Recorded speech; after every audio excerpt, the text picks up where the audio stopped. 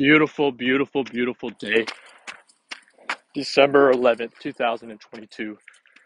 We have a new year coming up, and I just have a few things to say. I'm on my run for 75 hard challenge, day 11, doing my outside workout. And I'm on the Anchor app making a podcast. Just finished Lance Corporal seminar in the United States Marine Corps. If you want to follow my journey, listen to all my podcasts from first episode, Road to 1,000 episodes. 75 Hard is a program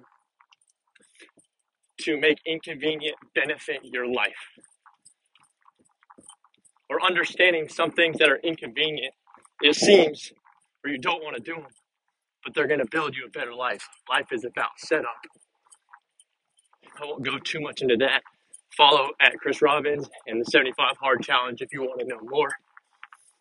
Find yourself some accountability partners. The 2023 is coming up. What do you want? What do you need to let go of? Who do you want to become? Ask yourself that every day. Write in your notes who you want to become, a character trait that you want to learn. Keep going. Keep going. It's worth it. I have a lot to say. My headphones are about to die, so I'm just going to keep it short.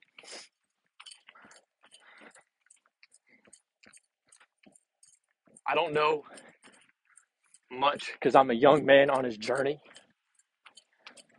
But I do know there's a lot of people that I'm around who aren't happy, who are focused on the negative. And I think it will serve you if you see the glass half full. You know, set goals that are a little bit bigger than you're comfortable with. Stretch yourself, grow your limitations. Be a web that's going all corners of the earth.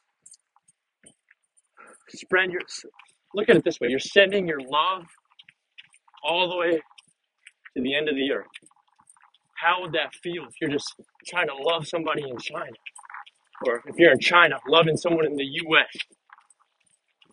I'm a war fighter. I'm a United States Marine.